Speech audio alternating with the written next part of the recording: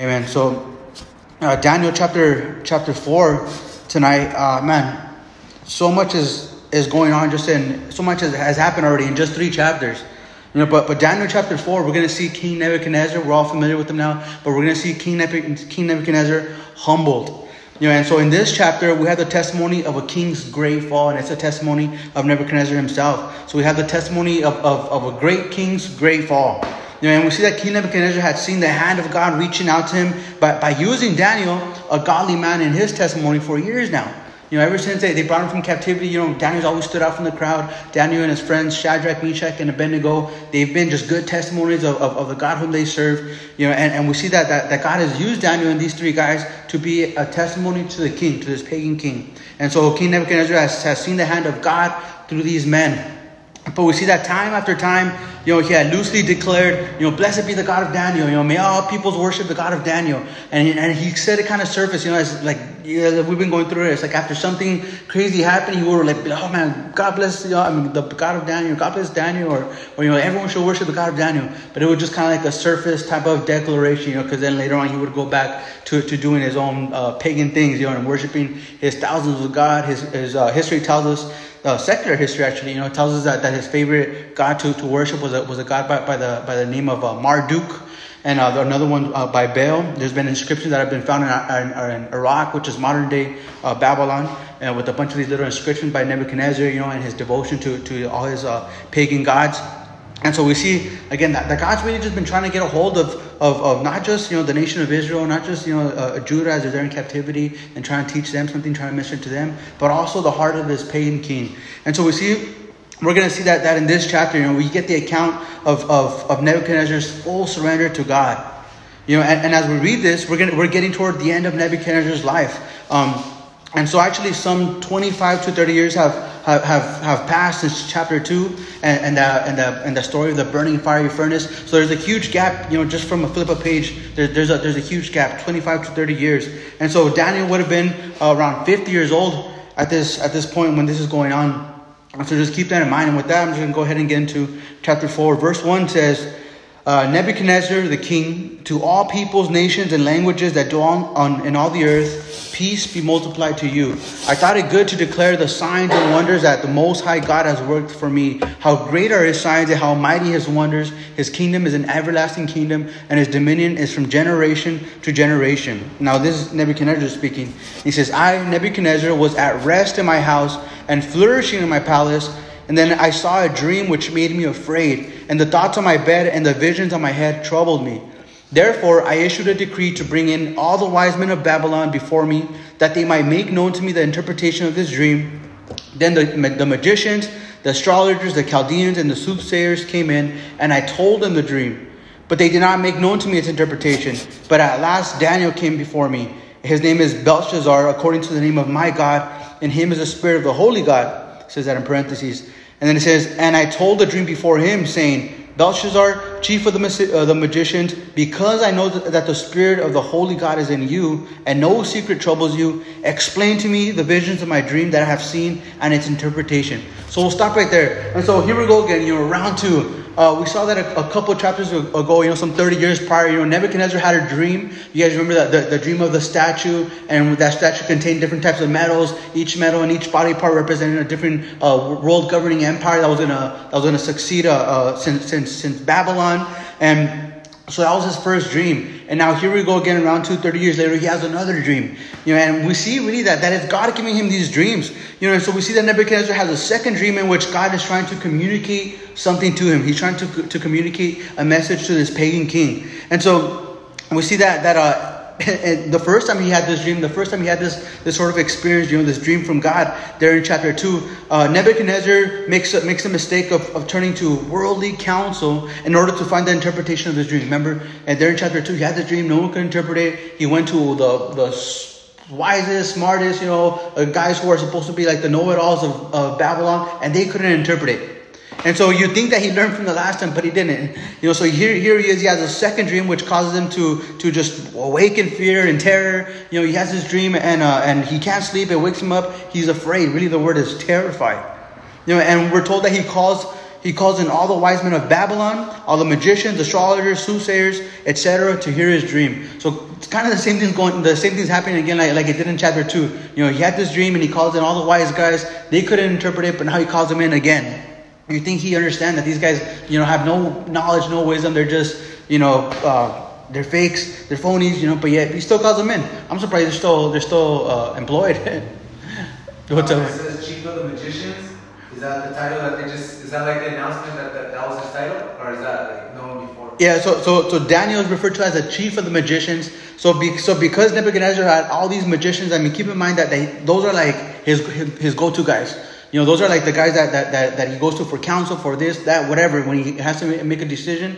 And so because Daniel was elevated to a position of authority because he could interpret those dreams, he made him like the captain of all these guys, like the manager of all these guys. So this guy was like so Daniel was made into like the chief of the magicians, like the manager of all the magicians. That guy's like who everyone else goes to. And so that's Daniel. He's the chief of the magicians. He's the chief of all the wise men there in Babylon. And so him being the chief, finally, Nebuchadnezzar goes to Daniel and he asks Daniel, concerning this dream. And so we see that unlike the first incident, this time Nebuchadnezzar actually explains the dream to them and then he asks their opinion. You remember in chapter 2 when he had this dream, he called in all these guys to interpret his dream, and they asked him, well, what was the dream? And he said, no way, I'm not going to tell you guys, because if I tell you, you're going to make something up, you're going to lie to me. So he didn't tell him the dream. He asked that they would tell him his own dream and the interpretation of it. They couldn't do it, but Daniel could, because God gave him the interpretation of it and the dream. But this time we see that he calls him in, and he calls in all the wise men, all these other guys, and he actually tells them what the dream was, and then he asked them to interpret it, but yet they still couldn't. And so none of them could interpret the dream for him, and I think my personal opinion is that I think they were afraid to say what they really thought.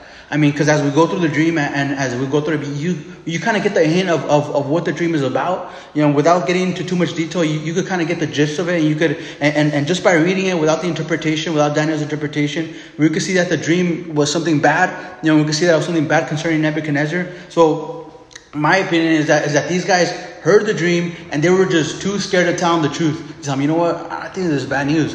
I think this isn't good for you. Without them even knowing all the details, they could have said that, we can't interpret it, but it sounds like it's going to be really bad for you. I think they were just afraid to say what they thought the dream meant, because King Nebuchadnezzar was so unpredictable. He was a guy who would just order 3 guys to be burned into a burning fire furnace for not bowing down to him. He could kill anybody. He could have anybody killed at a snap of a finger. He's power hungry. He's crazy. He's mad. He's like drunk with power. So I think they were just afraid to tell him what they thought the dream meant. But finally he calls in Daniel, which he should have called him in the first place. And now Daniel's about to hear the dream. And so here's Nebuchadnezzar's dream, starting in verse 10. It says, "These were the visions of my head while I was on my bed. I was looking, and behold, a tree in the midst of the earth, and its height was great.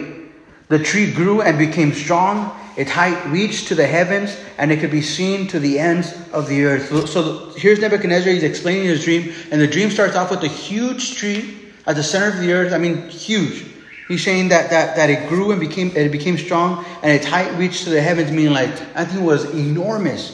It wasn't natural. It wasn't a natural tree. I think it was enormous. It says, and it could be seen to the ends of all the earth. And verse 12 says, "Its leaves were lovely, its fruit abundant, and in it was food for all. The beasts of the field found shade under it. The birds of the heavens dwelt in its branches, and all flesh was fed from it." And verse 13 says, "I saw in the visions of my head while on my bed, and there was a watcher, a holy one, coming down from heaven. And he cried out and said thus, 'Chop down the tree and cut off its branches. Strip off its leaves and scatter its fruit, lest the beasts get out from under it, and the birds from its branches.' And verse 15 says, 'Nevertheless, leave the stump and roots in the earth, bound it with a band of iron and bronze, in the tender grass of the field. Let it be wet with the dew of heaven, and let him graze with the beasts on the grass of the earth. Let his heart be changed from that of a man, and let him be given the heart of a beast, and let 7 times pass over him. This decision is by the decree of the watchers, and the sentence by the word of the holy ones, in order that the living may know that the Most High God rules in the kingdom of men, gives it to whomever he will, and sets over it the lowest of men.'" This dream I, Nebuchadnezzar, have seen. Now you, Belshazzar, or Daniel, that's his given name. Daniel, you, Belshazzar, declare its interpretation, since all the wise men of my kingdom are not able to make known to me its interpretation. But you are able, for the Spirit of the Holy God is in you. So again, here we go, round two, second dream. It's very different from the first one, but yet we see that it's still concerning Nebuchadnezzar and his kingdom, just like the first dream he had in chapter 2. And so Nebuchadnezzar's dream, we see that in his dream there was a tree at the center of all the earth. We see that this tree was recognized for its great height, its strength, its beautiful leaves, its abundance of fruit, its ability to provide food for all, the shade, and rest it provided for the beasts of the field and for the birds of the air. And so this is a great tree. Again, this is like something supernatural, something like out of the movies. I'm picturing something like, you guys have seen Lord of the Rings, and I believe the second one where there's the tree guys. I forgot their names.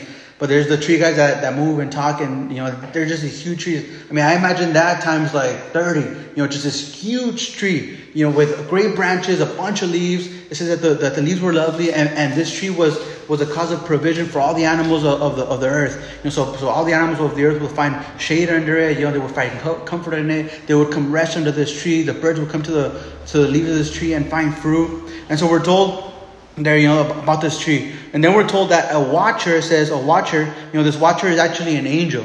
And so we're told that a watcher from heaven, so an angel from heaven, commanded that the tree be chopped down thoroughly, meaning no leaves or fruit or branches, just completely stripped down. I don't know if you guys ever chopped down a tree, but for the most part, we chop down the branches, and then we start chopping down the actual tree itself. And pieces, and the branches, for the most part, we don't strip it of the leaves, right? We don't cut off all the little branches. We just, we start chopping down branches as a whole. But in the command from this watcher, and the command from this angel, he says, look, chop down the tree and chop down its branches, and even take off all the leaves, meaning strip it bare. Bring it to nothing, strip it bare, and the fruit that's on it, scatter all the fruit everywhere. So we see that this tree was going to be completely destroyed. And so we'll see that from this tree, all would be gone except the stump and the roots. So he gave him a command to chop down the tree, get rid of all its branches, its fruit, its leaves, leave only a stump and the roots of this stump. And so we see that the stump was to be tied up with bands of iron and bronze. It tells us there in verse 15 that the stump was to be tied with bands of iron and bronze. Now, it was interesting because iron actually in the Bible is symbolic of something. All throughout the Bible, we see references of iron, and iron in the Bible is actually symbolic of strong affliction. It's symbolic of harshness, of heaviness, of sternness. Actually, there in Deuteronomy chapter 28, as God is speaking through the prophet Moses, and he's giving instruction to the children of Israel, he's telling them, obey the law of the Lord, do this, do that. He's giving them instructions as they're entering the promised land, and right before Moses dies, he's giving them instructions from the Lord. And then he tells them this. He says, if you depart from the Lord, then then you're on your own. You're going to bring calamity upon yourself.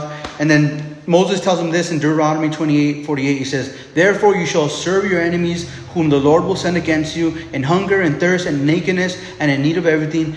And God will put a yoke of iron on your neck until he has destroyed you. Now, this was a warning given to the children of Israel, and this warning to the children of Israel was, look, if you depart from the Lord, if you start serving all these other foreign gods, if you start doing the things that these other nations around you are doing, it says, then the Lord your God will put a yoke of iron on your neck until he has destroyed you. Now, never in history, did this actually happen. I mean, God never put a physical yoke of iron on their neck. So this was symbolic of harshness, of the harshness of the troubles that they were to experience if they would leave the Lord. And so we see that iron throughout the Bible is symbolic of this harshness. It's symbolic of this sternness. It's symbolic of this a punishment. And then so the command, the watcher gave command to tie the stump with bands of iron and of bronze. Now, bronze is also symbolic in the Bible of something, and bronze in the Bible is symbolic of judgment. And all throughout the Bible, you'll see these symbolisms, and you see bronze referred to, in the tense of judgment. There in the book of Numbers 21, 8 through 9, there's a story in the book of Numbers of the children of Israel. As they were wandering through the desert, God had delivered them from Pharaoh, from Egypt, from their 400 years of slavery, of bondage. He did great miracles for them. He opened up the Red Sea. He allowed them all to walk on dry land. He closed it up as the Egyptians were coming behind, and he killed all the Egyptians. And as they were there in the promised land, well, not even the promised land, but on the way to the promised land, they were walking through the wilderness for 40 years, and God provided for their food. He provided for their clothes. He provided for them water. But every once in a while, they would start bickering and complaining and murmuring against the Lord. And there was one occasion in the book of Numbers where, as they were murmuring, complaining to Moses about the Lord, they told Moses, "Well, Moses, were there not enough graves in Egypt that you had to bring us out here in the desert to die, or what?" So they're pretty much saying, "Man, they're ungrateful." They're saying, "Man, you should have just left us in Egypt to die. Or we're going to die out here in the desert." And so we're told that as a result of that, that the Lord caused serpents to come out from the wilderness, and they began to bite the people.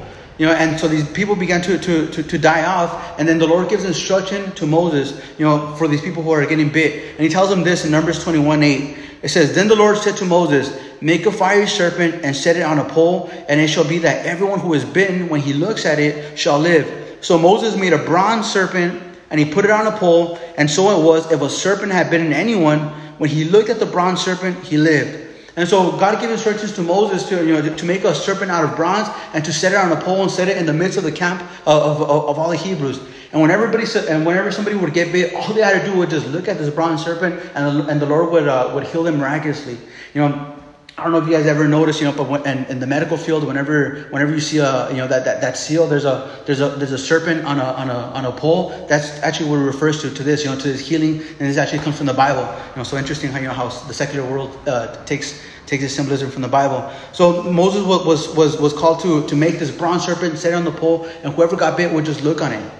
Now, interesting, because in the New Testament, Jesus actually refers to this in John chapter 3. And Jesus says this in John chapter 3, as he's talking to a man named Nicodemus who comes to him at night. He's asking about, well, how can I be born again? He believes in him, but he's still kind of hesitant. He's asking Jesus all these questions. He comes at night because he doesn't want to be seen by everyone else, because he's a Pharisee. He's a religious ruler. He's afraid of what everyone else is going to say. And so he comes up to Jesus at night, and he asks him, well, what am I saying to do? And then Jesus actually makes a reference to this bronze serpent. And he tells him this in John 3:14. He says, "And as Moses lifted up the serpent in the wilderness, even so the Son of Man must be lifted up." Talking about himself. He says, even so the Son of Man must be lifted up, that whoever believes in him, so in Jesus, should not perish but have eternal life. So interesting that Jesus that Jesus made this connection with the bronze serpent in the Old Testament that the people would look to and be healed. And he says, hey, look, just like that serpent needed to be lifted up so that people could be healed, as he looked at it, he says, so must I be lifted up. And what he was talking about was the crucifixion, the cross. He says, so must the Son of Man, that was a reference to himself. He says, so must the Son of Man be lifted up. He says, so that whoever believes in him should not perish but have everlasting life. This is actually so interesting that this Old Testament serpent, is that bronze serpent is just a foreshadowing of Jesus. And so we see that again, that the whole point is that bronze, is symbolic in the Bible of judgment. And so this thumb was to be tied with a band of iron and bronze, meaning, that this was about to happen to King Nebuchadnezzar. He was about to be judged harshly, and he was about to be judged, intensely, but with an end intent. It wasn't just to punish him. It wasn't just to, get back at him. God wasn't trying to get back at him for what he did to the Jews. He wasn't trying to get back to him for what he did to Judah, to the temple in Jerusalem. But we see that this had an end result. And that end result, is there in verse 17. He says, in order that the living may know that the Most High rules in the kingdom of men, gives it to whomever he will, and sets over it the lowest of man. And so we see that God's purpose in punishing King Nebuchadnezzar was that, again, so that the living may know that the Most High God rules in the kingdom of men, and he gives it to whomever he wills, and sets over it even like the lowest of men, even like the smallest of men. And so this was the intent of this punishment. And verse 19 says, then Daniel, whose name was Belshazzar, that's his Aramaic, his Babylonian name given to him, says, then Daniel, whose name was Belshazzar, was astonished for a time, and his thoughts troubled him. So the king spoke and said, Belshazzar, do not let the dream or its interpretation trouble you.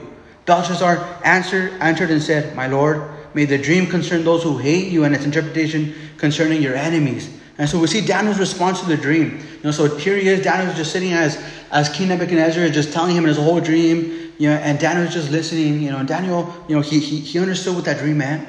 He understood what it meant. And we see that as a result of him hearing this dream, we're told that Daniel was just genuinely troubled by the dream. He was like, man, I can't believe this. He was troubled. He was troubled. And we're told that he was actually concerned, by what it meant. He wasn't, happy to give the interpretation to King Nebuchadnezzar. He was hesitant. It says that he was astonished for a time, and he was just like in awe. He was hesitant for a while. He didn't want to say anything.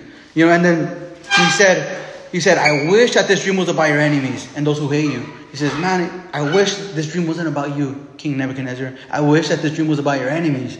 And that's awesome, because that tells us a lot about Daniel. The other guys may have been too scared to tell Nebuchadnezzar the truth, but because Daniel genuinely cared for him, because Daniel genuinely cared for his soul, he told him the truth. These other guys, the wise men, the Chaldeans, the soothsayers, the magicians, all these other guys, they probably kind of had a hint of what this dream meant, but they were too scared to tell Nebuchadnezzar the truth. But Daniel, because he genuinely cared for King Nebuchadnezzar, by this time, he probably got really close to him. Even though they don't have the same God, even though they don't have the same beliefs, he's serving under him, and I believe that Daniel prayed for him a lot. And we see that by this time, Daniel is just genuinely concerned for King Nebuchadnezzar. And so he says, man, I wish this dream was about your enemies, and I wish this dream was about those who hate you, but it's not, it's about you. Now I love this, because again, Daniel had this genuine concern for King Nebuchadnezzar. I love what it says in Proverbs. Proverbs 27:6 says, faithful are the wounds of a friend. Faithful are the wounds of a friend, but the kiss of an enemy is deceitful. Right? Faithful are the wounds of a friend. You think that sounds kind of like an oxymoron, like a contradiction. The wounds of a friend, he says, yeah, faithful are the wounds of a friend, but the kisses of an enemy are deceitful. Right? And so that was Daniel. Right? He was a true friend. He wasn't afraid to tell the truth, because he genuinely cared.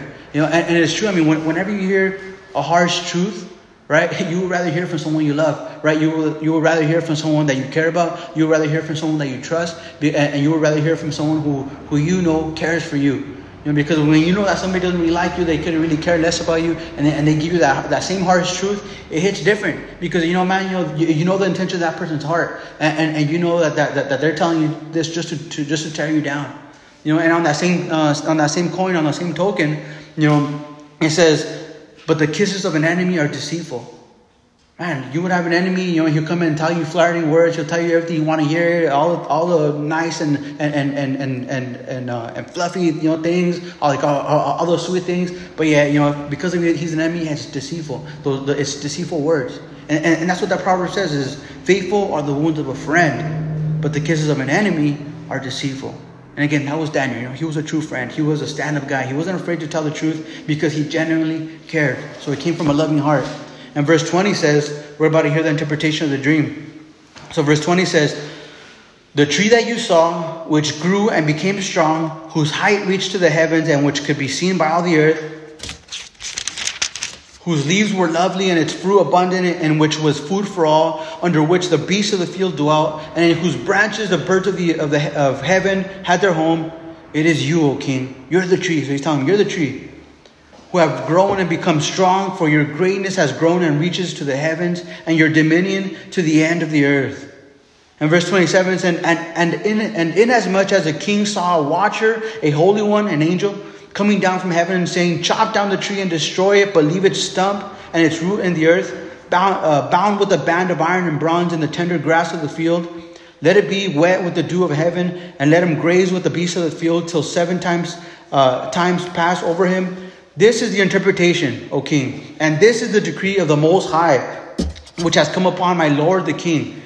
And so he's about to tell him, what's going to come. So verse 25, it says, they shall drive you from men, your dwelling shall be with the beasts of the field, and they shall make you eat grass like oxen.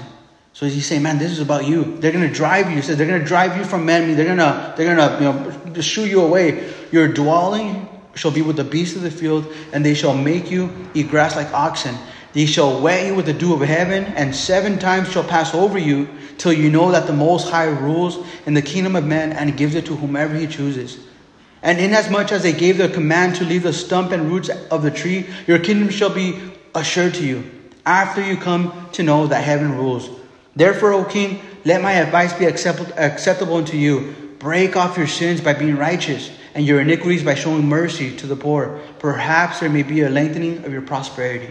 We'll stop right there. So we see the interpretation of the dream, as Daniel gives it. And we see that Nebuchadnezzar is this great tree that he saw in his dream. Nebuchadnezzar is the great tree. And he was about to be humbled for 7 years. When it says 7 times, it means 7 years. And so we see that he was about to be humbled for 7 years until he recognizes that God is almighty and that God is all powerful and that it's God who raises up kings and puts them down. Keep in mind, Nebuchadnezzar right now is the most powerful man in the world. He is the ruler of a world ruling empire. He has conquered nations. He has conquered other empires. He has conquered Egypt, which was the second strongest empire at the time. He conquered Judah. He conquered all these other people groups. He's expanded his kingdom. He's built a great city. And so this guy is prideful. And he's thinking, he's thinking that he's above God. Remember in the chapter before, as he's addressing Shadrach, Meshach, and Abednego, and he's telling them, look, I'm going to give you one more chance. Bow down to me. And if you don't, then who's the God who's going to save you from my hand? So we see where his pride level was at, right? He was thinking that he was above all gods. He was God. In his mind, he was God. Right? And then Shadrach, Meshach, and Abednego say, hey, you know what? There's going to be no need for that. We're not going to bow down and this and that. So they defy his orders.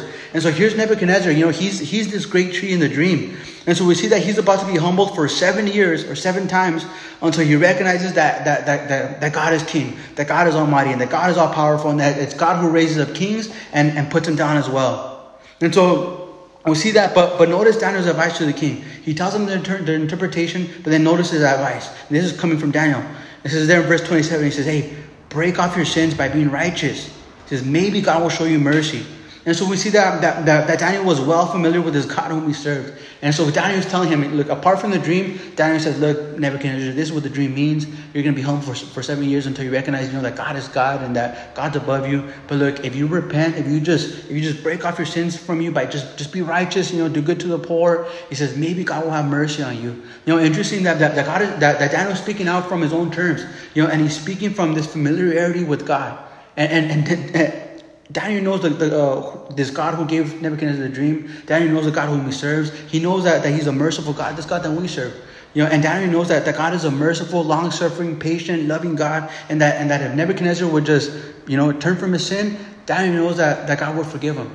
Man, imagine this pagan king, has done so much evil.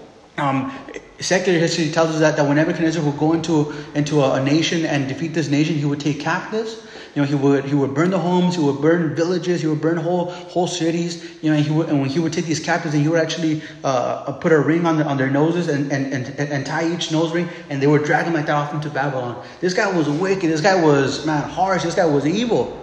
He was like the epitome of evil. And yet God is offering salvation to this king. God is offering mercy to this king. And through Daniel saying, look, if you just repent, and God will forgive you. God will show mercy to you.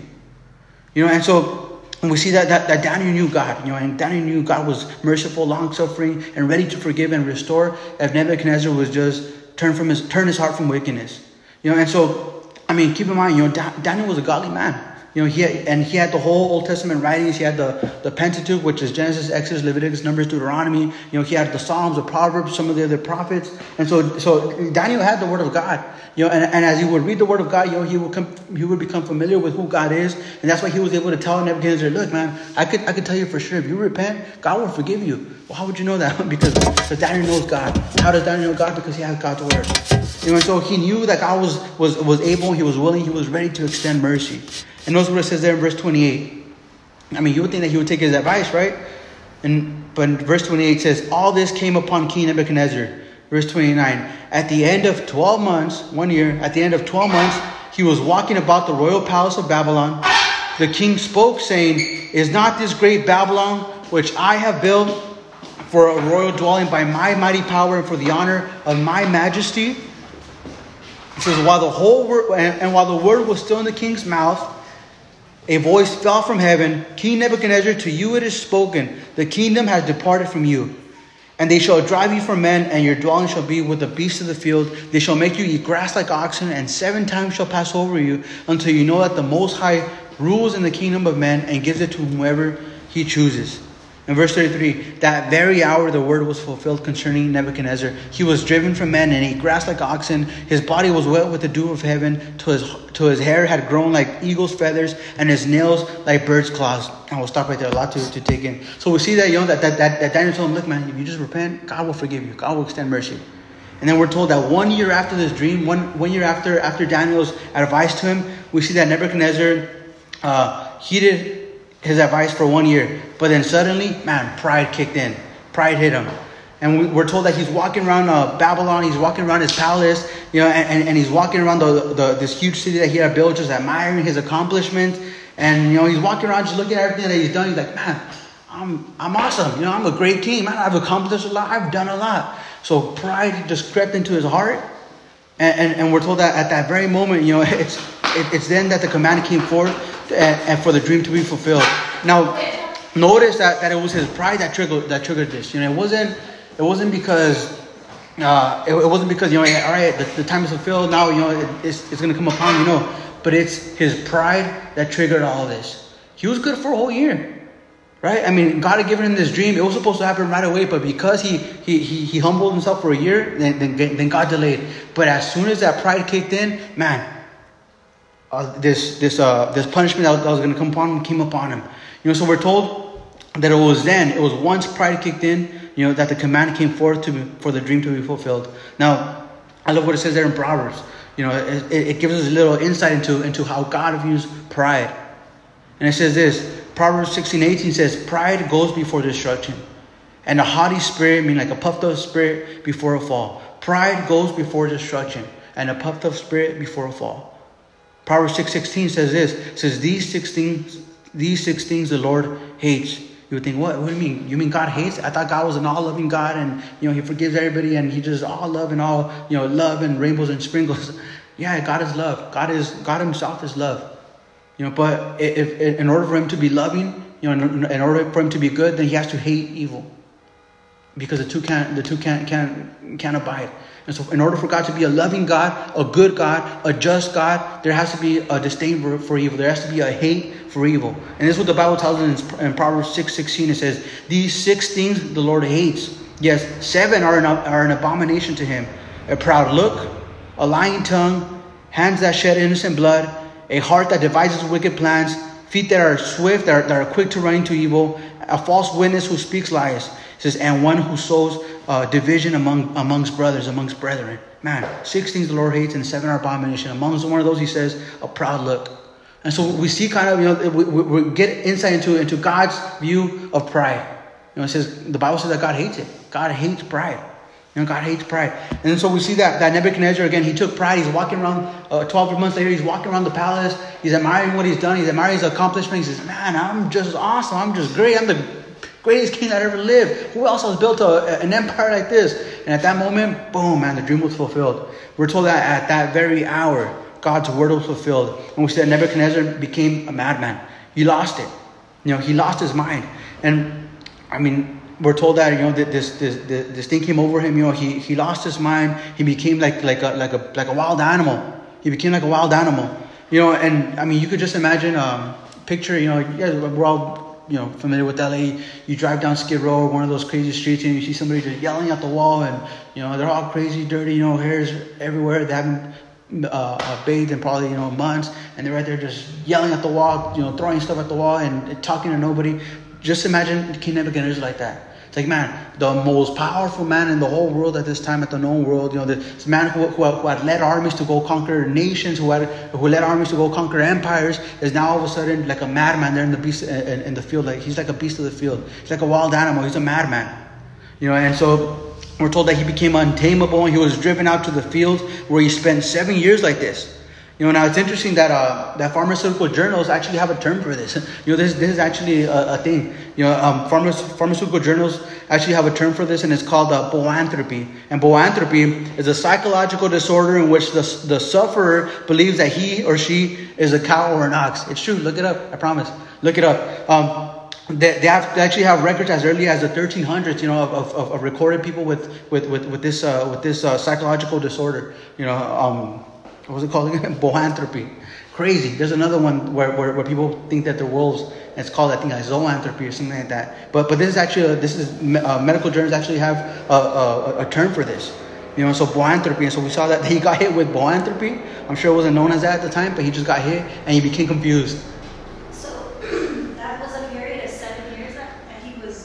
Yeah, so for 7 years he was like that. In his dream, if you remember, in his dream when the stump was like that, it says that he was going to bake that for 7 times. Now, because of the translation, from Hebrew to Greek to English, that term 7 times actually means 7 years. And so he was going to be like that for 7 years until in his heart he recognized that look, God's almighty and God's all powerful. Who ruled during that period then if he wasn't like capable? So at this time he did have a son. And by this time he actually had a grandson as well. So it's believed that his son actually took his place. And then so secular history actually tells us that his son ended up dying. I think he got pneumonia. He got some kind of illness, and he died before. So his son actually never got to rule as king, but his son did. So King Nebuchadnezzar, after he dies, his grandson's actually going to be the one. So in the next chapter, it's his grandson who's going to rule. But at this point, while he was down for 7 years, it was his son who was ruling.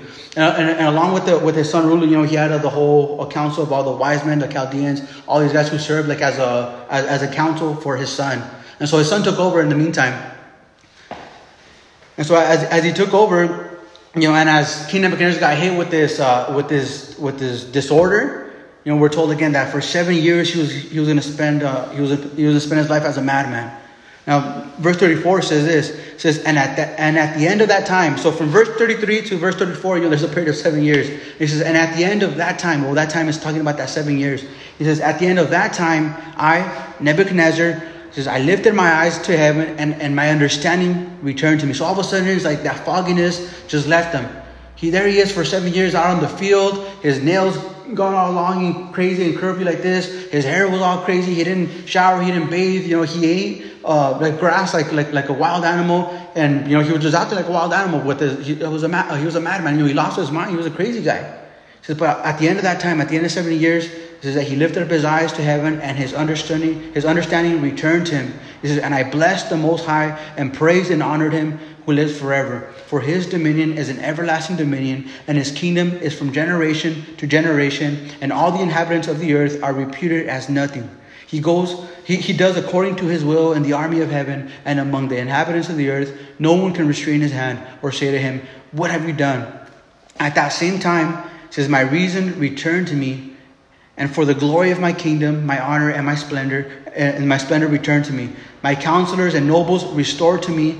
I was restored to my kingdom, and excellent majesty was added to me. Now I, Nebuchadnezzar, praise and extol and honor the King of heaven, all of whose works are truth and his ways justice.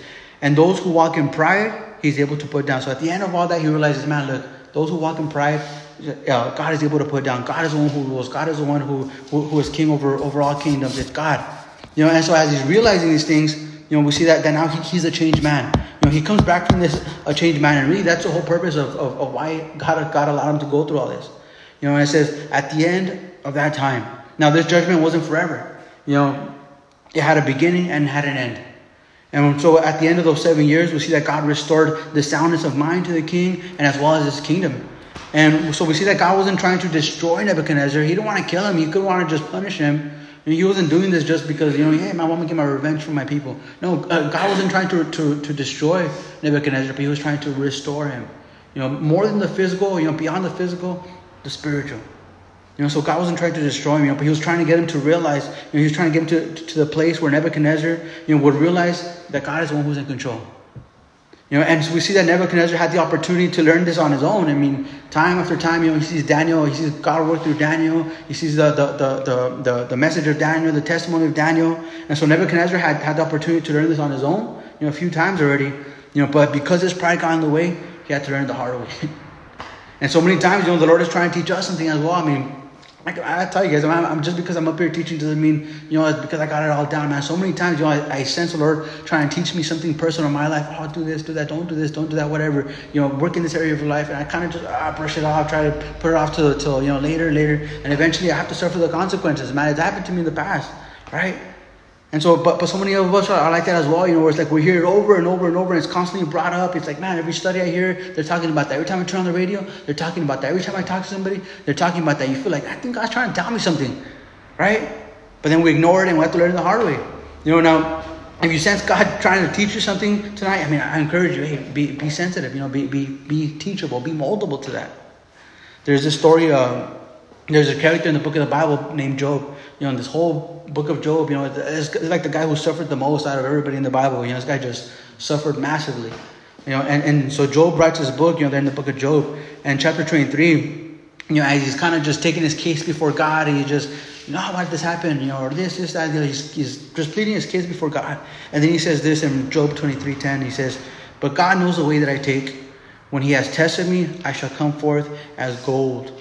My foot has held fast to his steps. I have kept his way and not turned aside. I have not departed from the commandment of his lips. I have treasured the words of his mouth more than my necessary food. And so Job recognizes that as he's being tested, as he's being tried, he's recognizing that, look, man, God's just testing me. And he says, God knows the way that I take. And when he has tested me, I'm going to come forth as gold. I'm going to come out as pure. I'm going to go through all this testing. I'm going to go through all these trials. I'm going to go through all this thing. But you know what? It's going to make me stronger. I'm going to come out as pure gold. Gold is the most valuable metal. You guys know that? The most valuable metal, it's the strongest metal, one of the strongest metals. So he says, man, after my testing, I'm going to come out as gold. And really, whenever we go through something in our lives, that should be our perspective as well. We should ask ourselves, man, God, what are you trying to teach me through this? Right? What is it that you're trying to work in my life? What is it? What area of my life needs help? What area in my life needs tweaking? What area in my life needs help? What is it that you're trying to sharpen, to restore, to build up in my life? And God does that through trials, right? It's just like imagine a soldier. Imagine if a soldier never went to boot camp, never had any formal training, never was taught how to shoot. All of a sudden you just enlist, and the next day, man, you're on the battlefield. You're going to get killed, right? Because you haven't been tested. You haven't been tried. You haven't been taught. And for us as well, that's what the trials do in our lives. As we go through trials, as we go through testing, it's like the Lord is building us up. And the Lord is building us up. He's strengthening our faith. He's strengthening, our testimonies. He's strengthening us in Him, right? And so that's what happened with Job. This is what's happening with Nebuchadnezzar. After all that, Nebuchadnezzar realizes, man, you know what, God, you rule. And so actually, Nebuchadnezzar is saved. I definitely believe that when we die, when we go to heaven, I believe with all my heart that we're gonna see King Nebuchadnezzar there. He's not gonna be a king no more. He's gonna be like just anybody else, But Nebuchadnezzar's gonna be there, and that amazes me. Why? Because here we go, the most wicked man, did all this evil, did all these things, was proud, was puffed up, trying to have these 3 guys killed, did all these other wicked stuff. But yet, at the end of his life, he gave his life to the Lord. He said, God, you're in control. I'm nothing. You're everything. You're the one who rules. And how he said right there, he says, your dominion is an everlasting dominion. Your kingdom is from generation to generation. He says, man, it's all about you. Right? And because he turned his heart to the Lord, man, I believe he's saved. And I definitely believe that God used Daniel in the midst of this wicked nation, to get to the heart of this king. Now I ask myself, man, where has God placed me? Maybe I'm not like in the midst of a wicked nation, and I'm like, well, we are. But maybe I'm not like right next to the president, or maybe I can't talk to the governors or to the mayors or to anybody really important. But I ask myself, well, what's my sphere of influence? Right? I was sharing with Mike earlier that I got laid off work. And I was just thinking about it, and a couple of days ago, I was kind of bummed out. I'm like, man, I was a good company, I would have liked to stay there longer. But then as I was just kind of reflecting about, on those, 7 months that I was there, I was like, I felt good because I feel like I left a good testimony, right? I feel like, the people who I came in contact with at work, I feel like I left them with something. I feel like I poured into them. I feel like, it wasn't in vain. And I think, all right, Lord, maybe I can't be like Daniel, and be next to the president or be next to, wherever. But I was next to my coworkers, next to my foremen, next to all these guys, and if I was able to leave, some kind of light in their life, then cool, I'm good with that. And I was able to just kind of make peace and say, all right, Lord, on to the next one. Where do you want me next? Went on Indeed and boom, started, applying all crazy. I'm like, all right, Lord, where do you want to take me to next? All right, and so I love that, because if we weren't going through the book of Daniel, maybe I wouldn't have that perspective. But because we're going to Daniel, we're seeing how God used Daniel there in the nation of Babylon to get to the heart of this wicked king, so that this wicked king could be saved. Now maybe to have their perspective. I encourage you guys to have that same perspective as well. Maybe again, you don't know what influence you're going to have on someone else. You don't know how someone else is going to be encouraged by your testimony. And you could think, I don't really do much. I just go to the grocery store, or I go to McDonald's or whatever. But hey, man, there's people all over the place who are just watching us, right? And my hope and my desire, my prayer is that I would leave them, with some form of light, so they could just know, look, man, here's Angel, here's this person, that person, they love the Lord, they serve God, and and they had a good witness, they had a good testimony. I want to be like them. I don't know. That's what I think.